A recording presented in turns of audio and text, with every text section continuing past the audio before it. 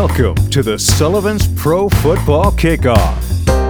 It's about the Bills and the beer. Now, here's your host, John Murphy. Hi there, and welcome to Sullivan's Pro Football Kickoff. This is our podcast. We do this almost every week, although we're going to be going a little bit intermittently in the future. We'll talk about that in a moment.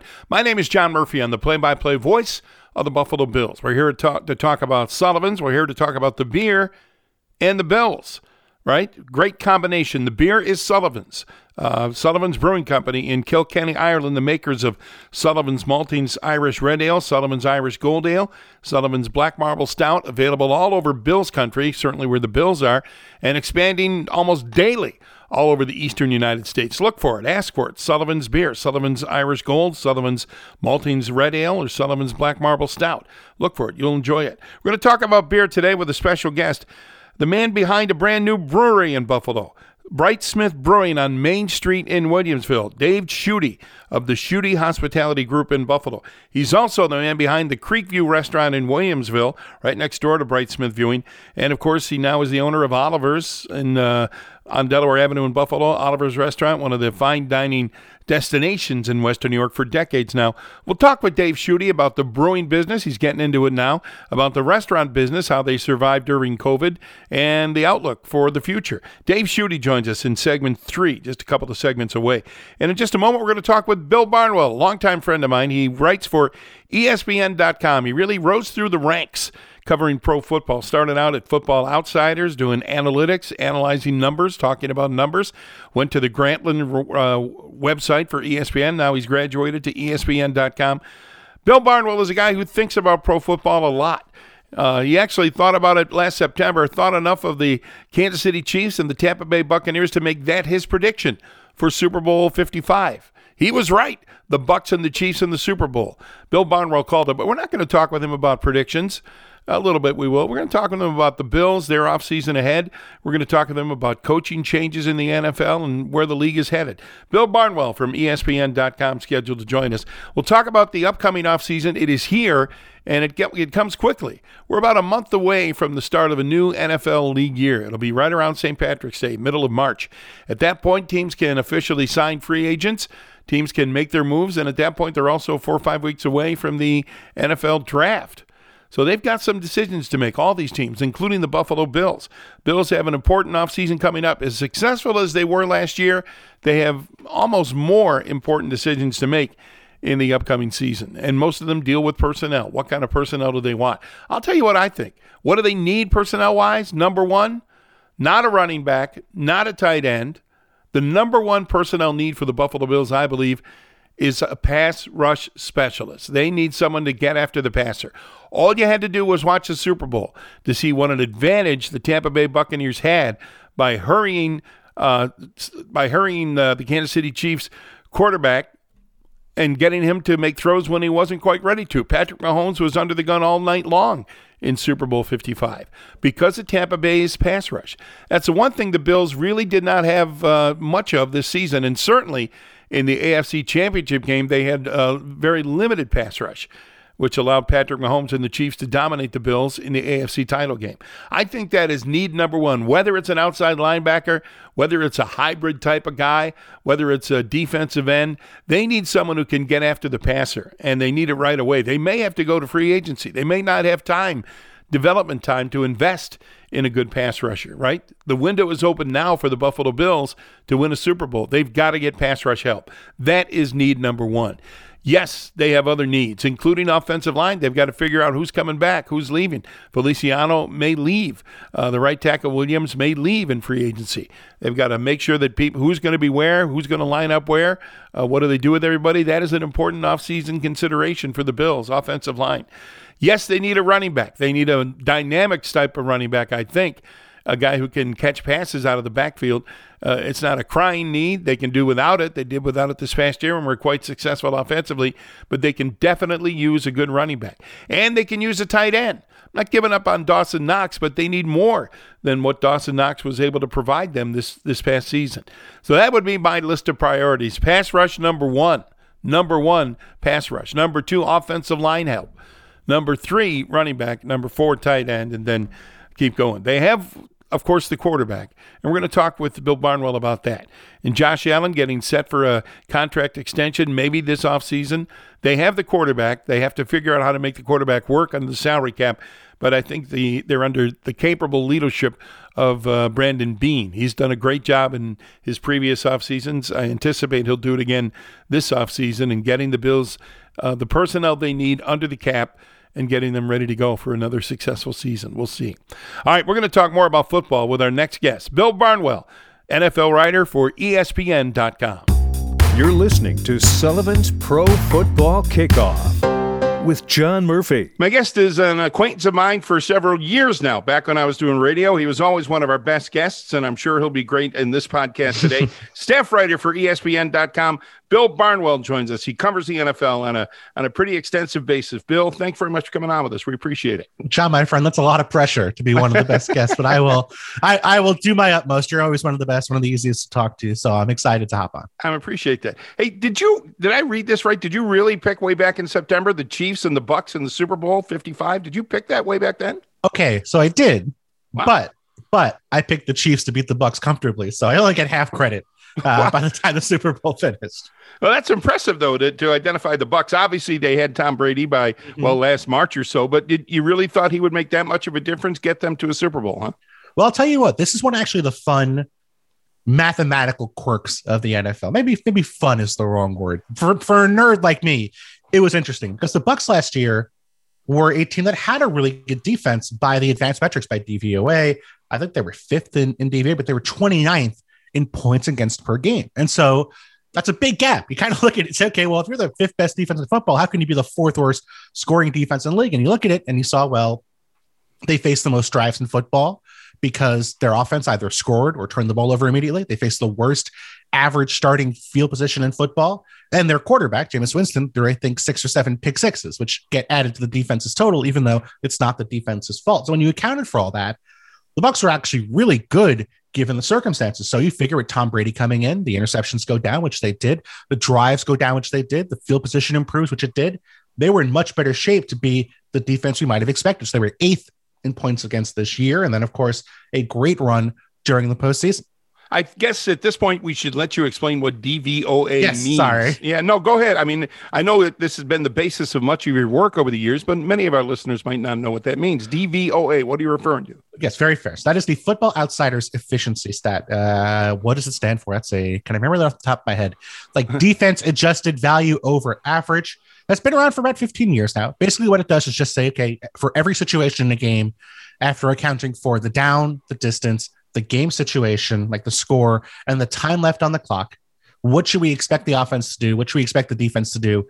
And then how did they actually perform? So basically, if you have a DVOA of 20%, well, you were 20% better than league average, play after play, situation after situation, after accounting for all that stuff. So, no stat is ever perfect. No stat's ever going to tell the whole story. And I think there are Bills examples, Josh Allen that comes to mind when it comes to the stats that, obviously he proved wrong this year. But that's the best stat I think we have in terms of understanding how a team is performing. So it helped us sort of look at the Bucs and sort of pick them out as a team that might improve dramatically in 2020 in terms of their record, even though their underlying performance said, hey, they were pretty good even last year.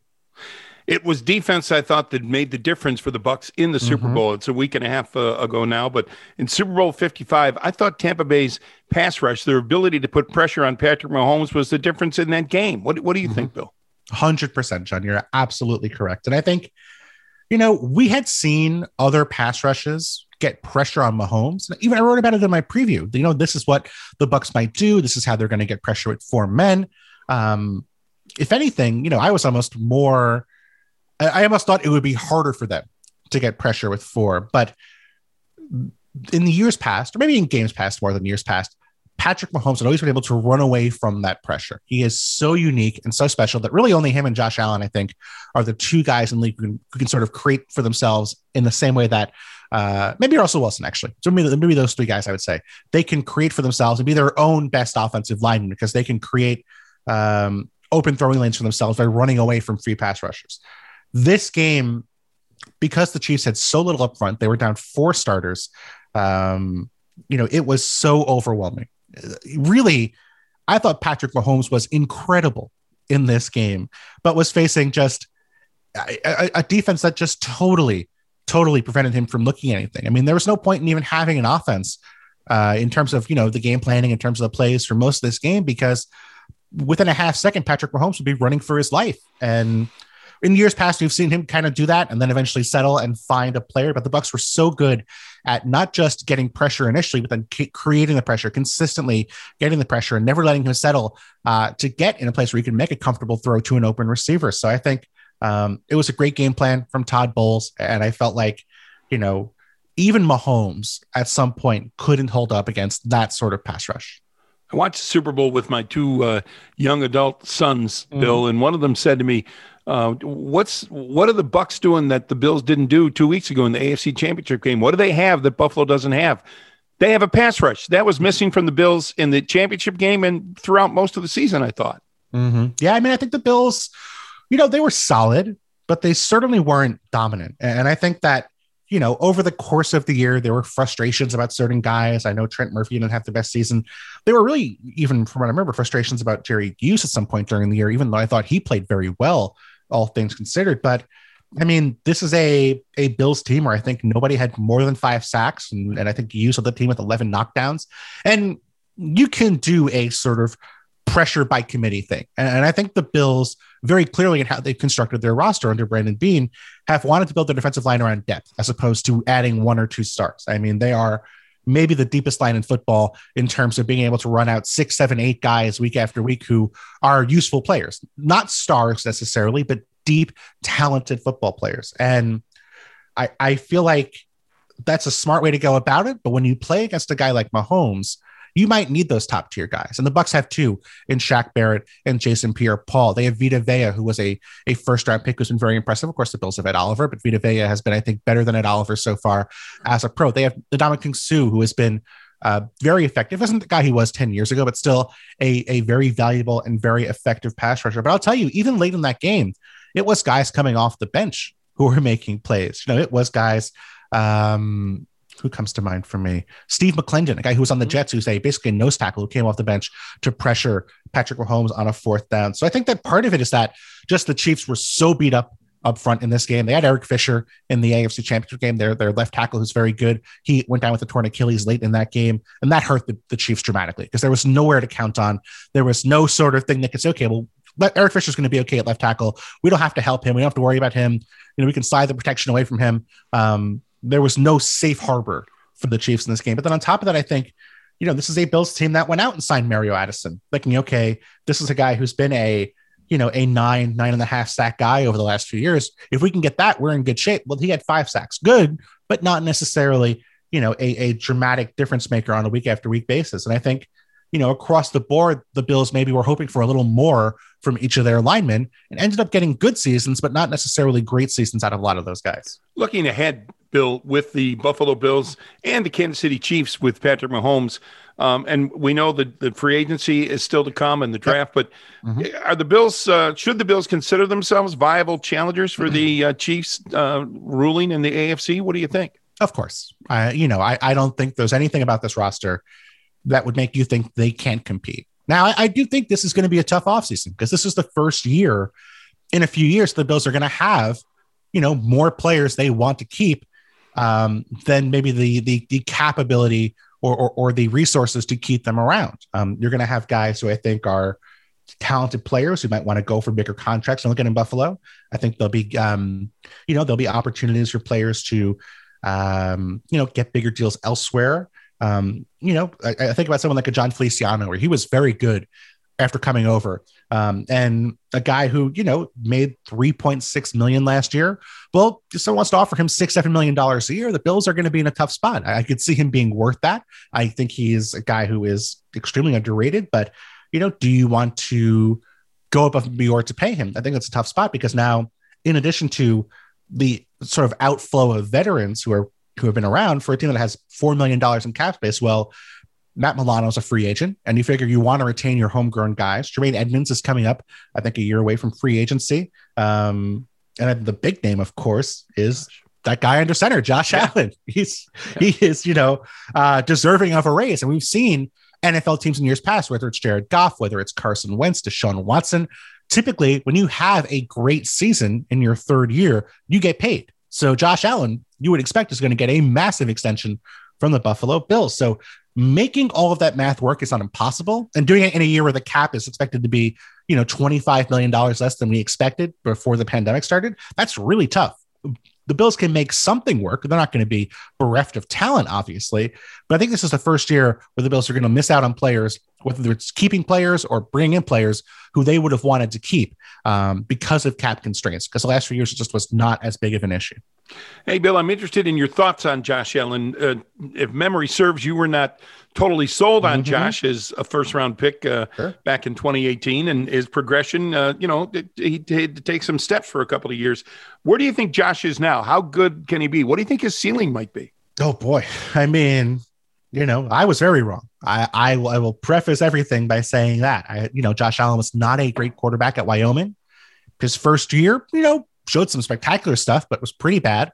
Year two, a lot better and made major strides. Maybe that should have been a sign, but a guy who still struggled with his accuracy, a guy who, got in his head at times, played hero ball at times when things were tough. And I think that Texans game in the postseason was a classic example, right? Of, you could say everything good and bad about Josh Allen in that game, where he was phenomenal for stretches, looked to be in control, was making smart throws. And then, of course, late in the game, did collapse a bit, did sort of get in his head about, making big plays and made some mistakes.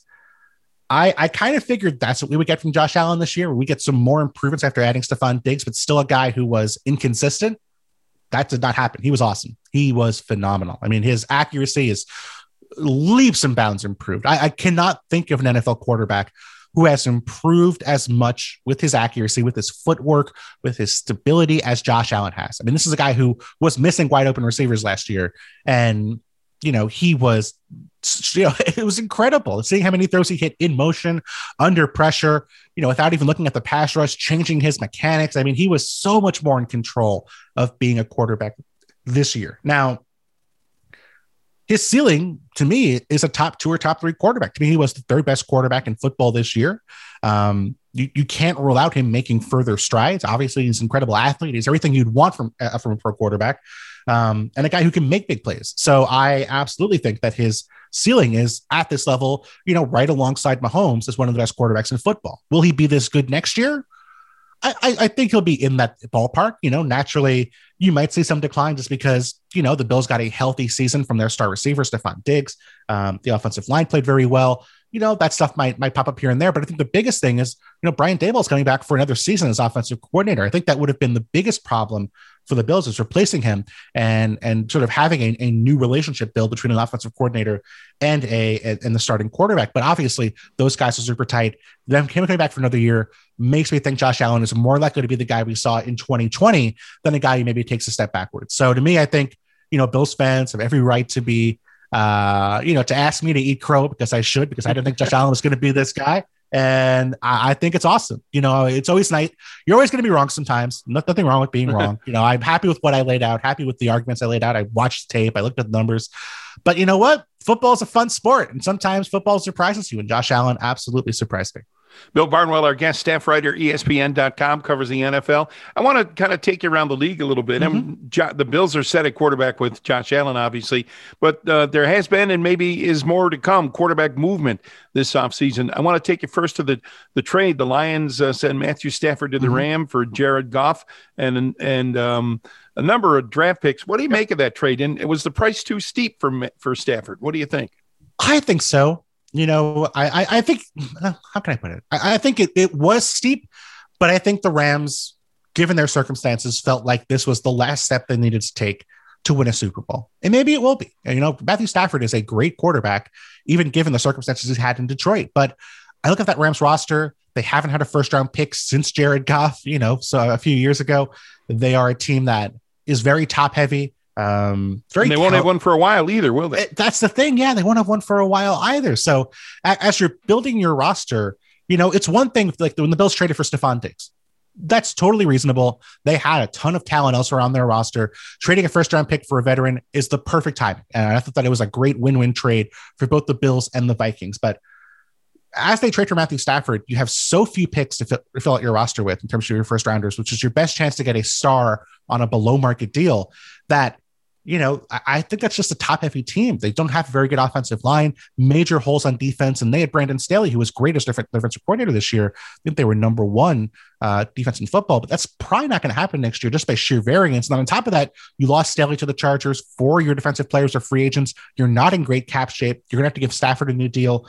It's just, I think Stafford is going to make their quarterback situation better, but I don't think he gets them to a Super Bowl because of the holes elsewhere on the roster that they can't fill, in part because they made this deal. And I think that given how much they paid with 2 first-round picks and Jared Goff, who they thought was their franchise quarterback as recently as a year ago, unless they make it to the Super Bowl and Stafford is an MVP candidate, they gave up too much. It's almost as if the Rams are saying, this is it. We got to make the Super Bowl now, right?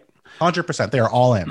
All right, another quarterback, Carson Wentz, expected to be traded away by the Eagles. Are you surprised, first of all, that the Eagles are ready to quit on Carson Wentz after, just a couple of years? And 2, are you surprised that there may not be that much interest around the league in Carson Wentz? Yeah, I've gone back and forth on this, John. I have really thought about it.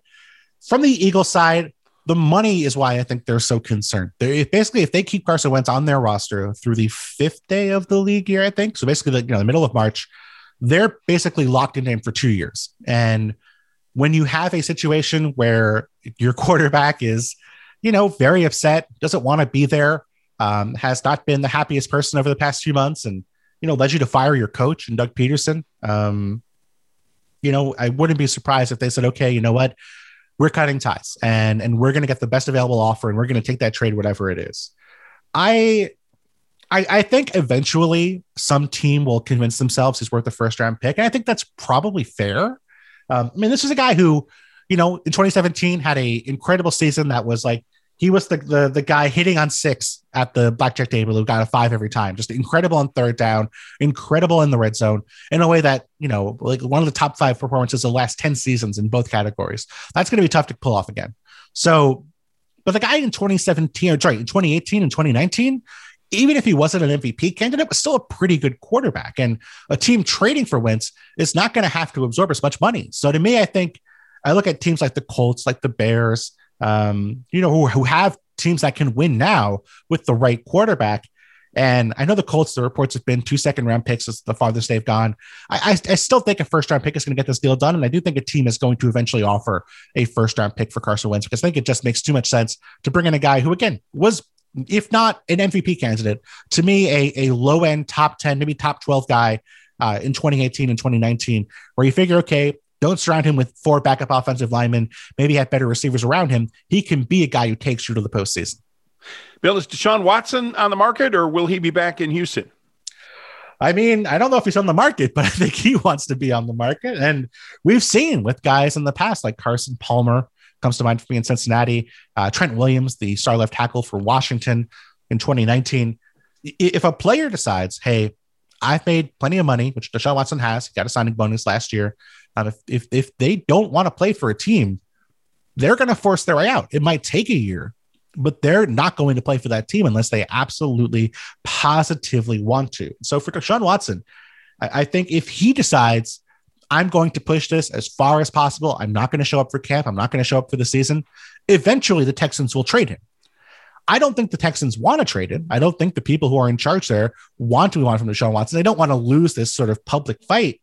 But if you have a guy who doesn't want to play for you and, he's just ticking time away at home while you have no quarterback and you're missing all your picks that you traded to build a team around this guy, at some point you need to give in. So to me, I don't know if it happens this spring or whether it happens next year, but I think Deshaun Watson has said, I'm done with this organization. And if he has, well, then it's going to happen at one point or another. Trade is going to happen. It's just a question of when. It's happening more often, players demanding trades in the NFL. It's becoming more similar to the NBA. Is it a trend, Bill? And is it a dangerous trend, do you think? No, I really feel like it's been happening for a long time. I think that we've seen, I think Carson Palmer comes to mind for me, where Carson Palmer demanded a trade a decade ago, and that has not been a trend. I think with Deshaun Watson, given the unique circumstances, it's not like Deshaun Watson just woke up one day and said, I don't like Houston. It's kind of muggy. I don't want to be here anymore. Think about all that's happened in this organization. You had an owner now, of course, deceased, and Bob McNair say that I don't want the inmates running the asylum, which many players on that team felt like was a racially coded comment. You have his son take over as GM, as owner, and empower Bill O'Brien to make a series of moves that were just absolutely disastrous, where every single time Bill O'Brien made a trade, it wasn't like it was one person. Everybody said, "Hey, what are you doing here? This is crazy." And of course, those moves turned out to be disastrous. We saw contracts handed out that made no sense. We saw Deshaun Watson not be a part of the organization where he felt like he had a meaningful voice, or was being more so that just that he was being lied to. And I think that what is true in sports, in the NFL, in the NBA, in every sport, is that your best player is part of your organization. And with Deshaun Watson, he makes more than any coach in the organization. He makes more than the GM. He is more important to the fans of that organization than the owner, Bob McNair. And so I think that people are becoming more aware of that. I don't think that lends itself to trades necessarily. I don't think you want to have a situation where you have your quarterback, telling you who to pick in the draft, or having it be deciding who your head coach is. But I think you have to be honest with them. I think you have to empower them to be part of that conversation where they feel like, okay, even if I don't get everything I want, even if I don't get anything I want, at least my voice was heard. At least I'm a valuable part of this organization. Because remember, this is a guy who the Texans had take a bus from Houston to Jacksonville because he couldn't fly. That's how hurt his ribs were, to have him go play in a game against the Jaguars, who they did not need Deshaun Watson to beat the Jaguars in that game in 2019. That tells you how committed he's been to the organization. So to have the organization come back and, lie to him about what the process is going to be like, how his voice is going to be impacting the organization, I think that's really telling. So I think, to me, most organizations aren't going to have those issues in the way that the Texans have. And so you're not going to see it pop up elsewhere around the NFL all that frequently. Hey, Bill, before I let you go, I want to ask you about a couple of coaching moves, big offseason for coaching moves that is, you would think, complete. Urban Meyer in Jacksonville with his misstep over the last weekend about hiring a conditioning assistant. It seems like he's ready to fall into the trap of a big-time college coach who just doesn't get it, the kind of scrutiny, the kind of inspection he would be under in the NFL. Is that fair to say? I think so. I mean, I think Urban Meyer's been a great college coach, and certainly on his record, on his resume, deserves to have an NFL opportunity. I think the Jaguars are a great job to take, obviously, adding Trevor Lawrence, but I think this was a wake-up call. This was a situation where I thought he could, or maybe he thought he could finesse his way into hiring this assistant, and obviously that was not the case. The scrutiny in the NFL is very different from the scrutiny at the college level, especially when, it's typically local media who are going to be the majority of people you deal with on a day-to-day basis in college football. So I'm happy that the situation changed. I don't think it was the right hire. And I think that we also saw the players make an impact here. I think it's very different when you have professional players who, are going to make their voices heard about a possible hire, as opposed to, college athletes who are stuck. This is an organization with the Jaguars that was a disaster the past few years. I mean, a team that almost made it to the Super Bowl. Beat the Bills in the postseason, came within one bad call of making it to the Super Bowl. And pretty much everyone from that era is gone because none of the players who were there wanted to keep playing there. Guys like Jalen Ramsey, Yannick Ngakoue forced their way out because they felt like they were not in a situation where they were surrounded by competent people or surrounded by people who wanted to treat them fairly. The Tom Coughlin era did not go well there. So I think this was a case where Urban Meyer had to bend to the will of his players, had to bend the will of the criticism that he was facing. And I think that, if he takes it as a wake-up call and reconsiders his approach in some ways, I think he'll be fine. But if he, is stubborn about things in the future in the same way, I think we're going to see more and more problems pop up in Jacksonville. And a question about the Jets, Bill. Robert Saleh apparently will stick with Sam Darnold. I wonder if he feels he can't do any better than Sam Darnold at this point, or if he feels like, I'm not really tied to this guy. I can cut him if I need to. What do you think? Yeah, there's something tough here because the Jets have to pick up Sam Darnold's fifth-year option, which in years past was not guaranteed. But after the new CBA, the fifth-year option for these players is fully guaranteed. So with the Bills, obviously, picking up Josh Allen's fifth-year option, no big deal. They're going to negotiate a new contract anyway. If they can't get a deal done, hey, having Josh Allen for another year, no one's going to complain about that. But for the Jets and with Robert Saleh, do you want to pick up Sam Darnold's fifth-year option and guarantee him something north of $20-25 million for 2022 let alone 2020, having him for 2021. I feel like they are probably in a situation where they need to negotiate some kind of deal with Sam Darnold. They can say, okay, we'll give you 1 more year as a starter. We'll bring you on if we don't love any of these other college guys, but we have to be able to get out of that contract after 2021 to not be locked into you for $25 million in 2022. So, that could be tough. Sam Darnold might not want that. He might want a fresh start. Who knows? But, I think the Jets have to have that option on the table because, again, if you don't like any of these guys, if you don't think that Justin Fields or, Trey Lance are franchise quarterbacks, you're going to set your franchise back more by taking one of those guys at 2 than you would by just, sort of hoping one of them work out. I mean, Sam Darnold does not have talent around him. He has not had a great offensive line. He's had miserable receivers, and nobody in the league is proof that you can improve with the right guys around you more than the guy in Buffalo who they play twice a year in Josh Allen. So I think the Jets are, I think you're right to say they're not tied to Darnold, but I think they have to be at least open to keeping Darnold around if they're not in love with any of these quarterbacks. Hey, Bill, the last thing I have for you, NFL just completed, they managed to get in 256 regular season games in the full postseason. Are they now emboldened saying, hey, we did it without a bubble, we can do it again? Or are they thinking, phew, we just got through that one? You know what I mean? I wonder how they approach the future. I mean, nobody knows what the coronavirus situation will be in a month or two, but they showed that they can get it done without a bubble. Do they just go ahead and do that again, do you think?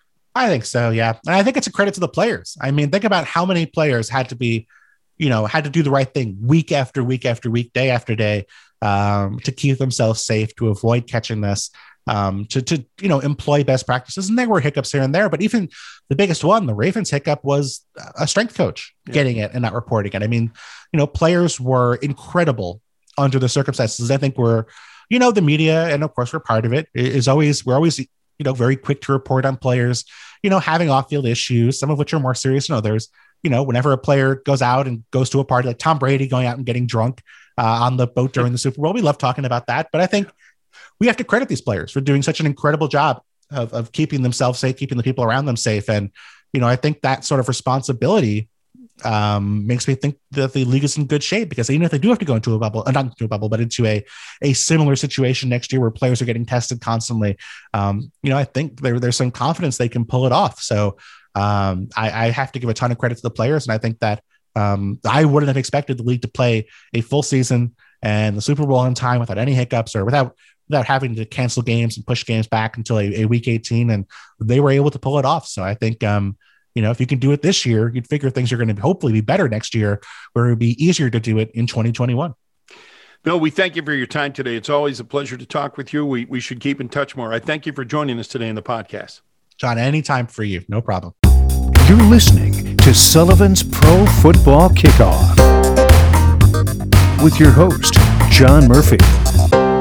Got a very interesting guest to talk with on this segment of the podcast. He's the president of the Schutte Hospitality Group in Buffalo, runs 3 area restaurants: Oliver's on Delaware Avenue, Creekview Restaurant in Williamsville, and the brand new Brightsmith Brewing Company in Williamsville. David Schutte is our guest. David, thanks for coming on. We appreciate it.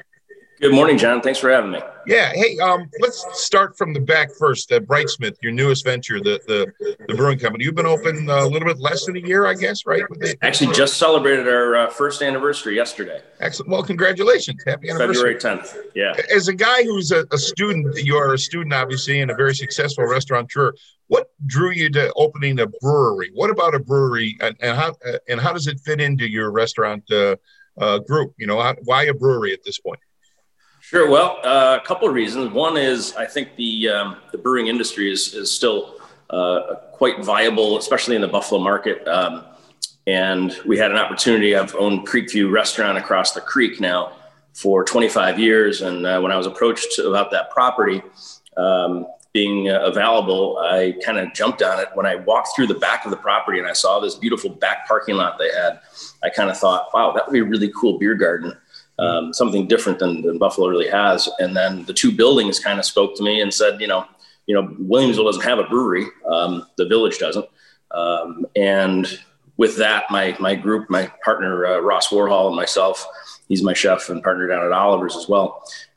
We came up with this idea, and I think the idea of the brewery kind of fit the market in Williamsville as well as Western New York. We're getting great response from everyone. But the addition of a really cool menu to go with the craft beer, I think, was an important part of the success of Brightsmith. Obviously, the location on the creek was paramount as well. So I think the trilogy of those three things coming together has proved quite successful in an odd year, to say the least. Tell me about the menu for a brewery, and in particular, what you strive to do at Brightsmith. What has to be special about a menu, a food menu at a brewery? Yeah, to me, it had to be appropriate match for craft beer. So I immediately thought of, wood-fired pizza. And so we're doing Neapolitan pizzas in our oven we got from Italy. And then the things that surround the pizza would be obviously, great salads, great vegetarian items, steamed clams, pretzels with our own house-made beer cheese and mustard, things like that are shareables that are, a group of 2 to 6 or 10 can come in and have a few different things to start, maybe share a couple pizzas and then a few desserts and obviously a bunch of beer. So. And let's talk about the beer menu. You said you have about a dozen different beers on the beer menu there. And is it just for consumption at the brew pub, or do you sell off premise too? Yeah, our mission to start out, we only have a 10-barrel system, which is relatively small in the industry, but big enough to produce a fair amount of beer. But the focus was to just brew our own beer in-house. Now, I do have it at my other restaurants, in addition to a couple of friendly places around in the city as well. But our focus was not to go to distribution right away, but to build our brand, build our craft, and really just push the brew pub concept of having the beer garden and the brew pub on the other side. So, how would you characterize Brightsmith? What kind of beer do you specialize in? What are your most popular beers that you brew? Yeah, so it's a wide range. Of course, IPAs are one of our favorites, but our mission was not to go after the high ABV IPAs that you can have 1 or 2 and then you have to leave. We're going a lot lower on the alcohol content. For instance, our Billy Hayes New England IPA is a 5.2 or something. So, it's a real drinkable, fun, approachable beer. And I like all of them. And our Will's Pils, a traditional lager, is our other flagship beer. And then, we kind of sprinkle around from there. We have a Hefeweizen on that's been really well received. Some of our seasonals, such as our Oktoberfest. We did a French Saison in the summer, which was really well received. So kind of a wide variety. So a little bit of something for everybody type of thing. And then we sprinkle in a few guest taps with friends around the town mostly. And then kind of rounds it out. So we get a little bit of everything. On the guest taps, you were telling me you've had Sullivan's on tap. I know I've had it at Creekview, but you're also going to put it in the brewery after a little bit here, right?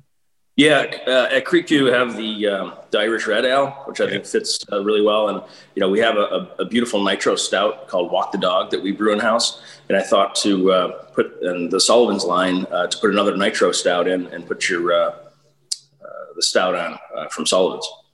Hey, you mentioned something a moment ago about your lineup of beers and I think you're indicating that you try to keep beer, as you said, drinkable, or some people call it sessionable, that the high alcohol by volume content isn't necessarily what most beer drinkers are looking for. Is that true?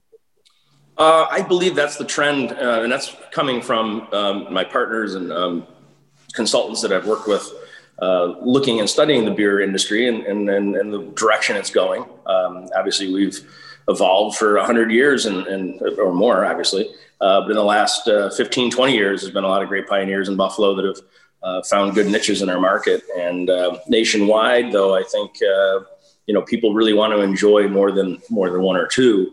I think maybe the younger crowd would prefer to have a higher alcohol content.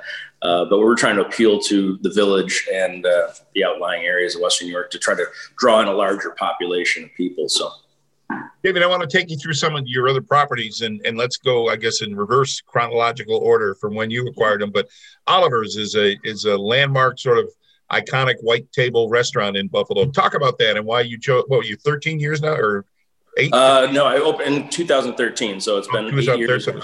Yeah. How's that gone? And what can you say about Oliver's? You really did a major renovation inside there, huh? We did actually. We have another one coming in July to refresh the banquettes and the bar top and the rug and all that stuff. So, I've done a few, and Henry Garino, who iconic mentor and restaurateur here in Western New York, approached me, maybe 9 years ago, and it was an opportunity that I kind of fell in love with because of my background in New York City and California, and working in more the fine dining side of the industry, and working with a great wine list and the opportunities that the catering company that is associated with Oliver's had as well. So it really appealed to me, and it was the right timing for both Henry and I to make a deal. And here we are 8 years later, going strong.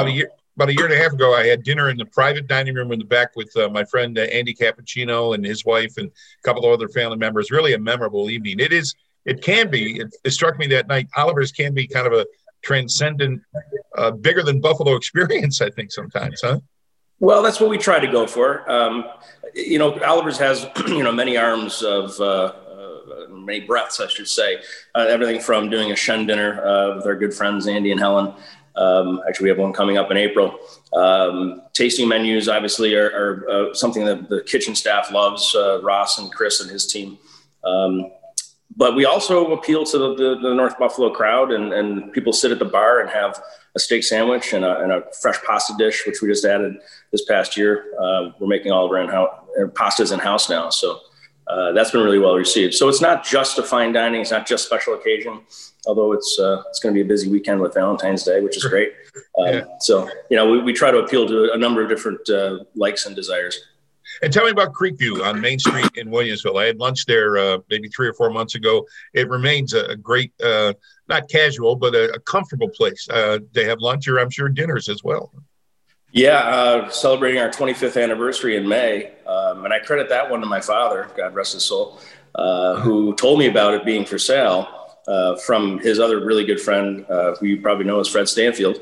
Sure. And Freddie and his gang used to go in there all the time, and got to know, the staff there, and heard about it possibly being for sale 26 years ago. And my dad told me about it, and it was a great opportunity for me, and jumped in, and here we are 25 years later doing great. It's an amazing portfolio of restaurants, David. Tell me about how you got involved in this. As a teenager, you were working in kitchens and working in restaurants, right? Yeah, that's right, John. I mean, I just had an affair for fine dining and good food, I guess, better way to put it. Yeah. And I often had to cook for myself. I cooked for my mother, and through high school. And my friend Nello Booty, who was the chef out at Brookfield Country Club back in the 70s and 80s, told me about if you want to be a chef, go to the Culinary Institute. And he wrote me a recommendation at the time. And almost right out of high school, I went to the CIA, and then followed up my career from there with an education at Cornell, and did the hotel program there, which brought me to a number of places, both in California and New York City, and then back to my hometown. Yeah. You trained as a chef at CAA, right? I mean, was that your original intent, to be a chef, a cook? It was. It was always my passion. Still is to this day. I really enjoy, working with the chefs and, tasting things that they're creating and having my little input. I think it helps them to see things and from another light, another angle. So I really am still passionate about cooking, and I still do it at home quite often, but not as often as I'd like to. What do you cook? What's your specialty? Honestly, I love steaks and pastas and veal dishes, and getting into a lot of vegetarian dishes as well with my wife. She loves salads and different vegetable preparations and things, which is really unique. How does your experience at CIA and as a chef, how does that kind of inform your role with the Schutte Hospitality Group and managing and running these restaurants now? Well, I think the training I had in the kitchen gives me the ability to talk and walk with everybody from the front of the house to the back of the house to our dishwashers, who are the fabric of what makes us, and all the team. I've done every position there is in the industry, from starting off as a dishwasher, and actually I started as a busboy, believe it or not. And I told the owner, I said, I was 16 at the time. I said, I want to learn how to cook. He goes, well, if you want to learn how to cook, you got to go in the kitchen and be a dishwasher, and then we'll train you over there. my friends all said, why are you going to go from bussing to dishwashing? It's going backwards. I'm like, I don't care. I just want to get in the kitchen. So that's how I started off, and the rest is history. Yeah, it is history. That's right. All right, let's get to recent history and the last year now, the impact of the quarantine and the COVID impact. Simple question, but how has it affected your businesses, your three restaurants? Oh, obviously, it's been detrimental to volume and the staff. I think is my biggest concern. Having to lay them off back in March was the hardest thing I ever had to do. We were excited to bring them back in June to what capacity we could get. The Oliver's catering side has probably been hit the hardest because of the weddings and all the other events that we do. We weren't able to do last year. But we had a decent summer everywhere. Unlike our friends maybe in New York City and Chicago, who literally have been shut down since last March. We at least had a little bit of breathing room in June through November. And then that was probably right before the holidays, the next hardest time I had to tell my employees, unfortunately, before the holidays, you no longer have a job. So it's been a trying year, that's for sure. David, I have friends who are in the restaurant business, and typically they say over the last year they've lost about 40% of their revenue because of COVID. Is that accurate? I'm not looking for actual figures here, but does that sound about right from what you can tell around the industry, not just your places, but everywhere in Western New York? Yeah, everywhere. I think it could be higher than that. We were about 35 to 40%. I've had friends that haven't opened since March, so they've lost obviously 100%. But it's been a tough road.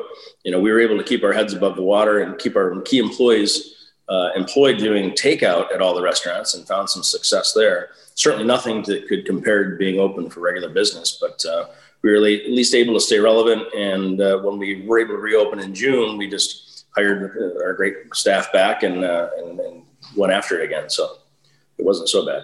I'm haunted by a quote that I read in the newspaper by a friend of mine. You may know him, Joe Yerge, who runs Mulberry in Lackawanna, who was quoted in the paper. He was saying, if we get shut down again, that would be it. I'd just shut right down. If the state comes in and forces us to suspend business for a while, we couldn't survive. Do you think a lot of places are in that sort of quandary? There's definitely, I would say 25 to 40% of restaurants in the area are probably not going to reopen. And they haven't reopened already.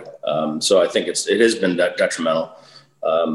But we'll see if we can survive. I think the smaller mom and pop ones are the ones I think are going to get hit the hardest. We're kind of a mid-tier group, so we're able to survive, but not much longer. So yeah, and there's a lot of recent publicity about a curfew, a 10 p.m. curfew. There have been lawsuits and appeals decisions on this. Do you have a position on that? Were you involved in any of these lawsuits to lift the 10 p.m. curfew? I wasn't part of the lawsuits, but certainly part of the Western New York Coalition, and stay very active with that group. I was, with a couple other friends considering another lawsuit, but we decided to pull back because this one was going through, which we thank everybody who did that to push the governor to make the decision to say, at least get back open. The 10 o'clock curfew obviously is ridiculous. It's arbitrary. It has no basis for, health of Western New York and the people in COVID. And I mean, right at 10:01, all of a sudden the COVID ghosts come through the dining room and start infecting people. Right. I mean, I understand maybe the philosophy is the state doesn't want to see, large gatherings of young kids, and as the evening gets later, your inhibitions go down. And, but I don't think 10 o'clock, we still seat our dining rooms at 8:30, 9 o'clock, and we're supposed to tell our guests to, finish up, and because it's got to be lights out at 10. So it's just not hospitality the way I like to see it. And I think it has no relevance to the health and welfare of our guests. Last thing I have for you, David, what responsibility do you feel as the man who runs a major restaurant group in Western New York, both to get through COVID and just for the future of Western New York? I mean, you have three major properties here in the Buffalo area. Where are you going with it, and where does the industry go, do you think? And once you get through COVID, I guess would be the right way to look at that. Sure. I think my first responsibility is to my staff, who've been loyal to me for some 25 years. A lot of them are, 8 years at Oliver's and beyond. So my first responsibility is to maintain relevance and staying open and being able to provide jobs for these great people. The second thing is I think the community relies on us. If Oliver's and Creekview have been iconic restaurants for years, if they were to shut down, I think it would be a big hole in the dining experience for the Western New York community. So I think I'm very positive, very optimistic. I always have been. And now I think we can kind of see a light, although it's, not as bright as we'd like to see it at this point, but it's still coming. We will get vaccinated, we will get reopened, and we will get back to business. And I think, if we can play that position and continue to develop and build and invest in our properties and in our staff, I think we're going to be around for a long time. Your point about important to the community, obviously, I agree with you about Western New York. I was thinking, I'm reading the New York Times a lot recently about how important restaurants are to even a major city like New York. They define communities in the city of New York. And that goes both here in Buffalo and in major cities like New York. Restaurants really tell you what kind of community you're in and what kind of community it is, don't they? Absolutely. And I worked in New York City for 5 years, and it was such a part of the everyday fabric of everyday life for people. And one of my mentors, Joe Baum, I worked with at the Rainbow Room back in the day. He told me, and he was very eloquent with the way he spoke, but he said, people don't go to dinner because they're hungry. They go to be entertained, and it's an experience, and it's so true. And they want to be around people, and especially with COVID, it's probably hit everybody really hard, especially in New York. My son lives there, and it's just not even close to the same as it used to be. But I think we can get through this. We'll get back to being a big part of people's daily lives, and I agree. It's certainly a big part of the community, and it definitely defines areas for sure. David, good luck with Oliver's, with Creekview, and with Brightsmith, and thanks very much for doing this with us. You're welcome, Murph. Thanks so much for having me. I appreciate it. Have a great day. Well, thanks for tuning in to Sullivan's Pro Football Kickoff. Happy to have you with us. We are sponsored by Sullivan's Brewing Company, the makers of Sullivan's Maltings Irish Red Ale, Sullivan's Irish Gold Ale, and Sullivan's Black Marble Stout. It's available all over Buffalo and upstate New York in bars and taverns and pubs and in the stores, in the grocery stores as well. It's available in New York City, Long Island, New Jersey, Atlanta, and Savannah, Georgia, Pittsburgh, Youngstown, Cleveland, Ohio. Ask for Sullivan's. We're getting bigger all over the country. So ask for Sullivan's. They just may have it. Going to put the podcast to the side for a couple of weeks now with the start of the NFL offseason. We're about a month away to the start of a new league year, mid-March. That happens to be a good time for Sullivan's Brewing also, St. Patrick's Day. So look for another kickoff podcast around the middle of March. We'll talk about NFL free agency, what moves the Bills have made, what they should make, and we'll talk about St. Patrick's Day also in the beer business and how it pertains to Sullivan's. Hey, you're welcome to provide input for our podcast as well. Just shoot us an email. Send an email to sullivansprofootballkickoff@gmail.com. It's one word, sullivansprofootballkickoff@gmail.com. Give us ideas for guests, topics to talk about, questions you may have about beer or the NFL. Your critiques, your ideas, we'll take them all. We may even read them on the show. I want to thank our guests in this podcast. Bill Barnwell of ESPN.com, NFL writer, has been around the league for a while. Takes a new and sort of innovative take on what's going on in the NFL. Great to hear from him again. And Dave Schutte of the Schutte Hospitality Group in Buffalo, the man behind Brightsmith Brewing, brand new on Main Street in Williamsville, the Creekview restaurant right next door, and Oliver's on Delaware Avenue. I want to thank our producer, Pat Feldball, as well. We'll see you next time right here on Sullivan's Pro Football Kickoff. You've been listening to John Murphy and the Sullivan's Pro Football Kickoff. It's all about the Bills and the beer.